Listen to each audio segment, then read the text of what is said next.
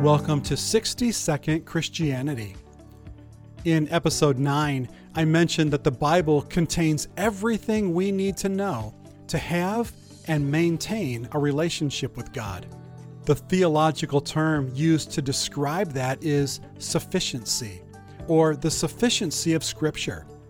Based on this belief, if we want to know what God thinks about something, we search the Bible to find out. As I've mentioned, not everything that humans could possibly know is in the Bible.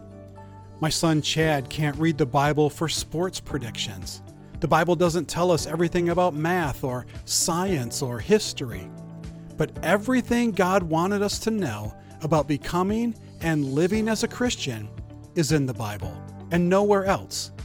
It gives us all the guidance we need to know God and live obediently.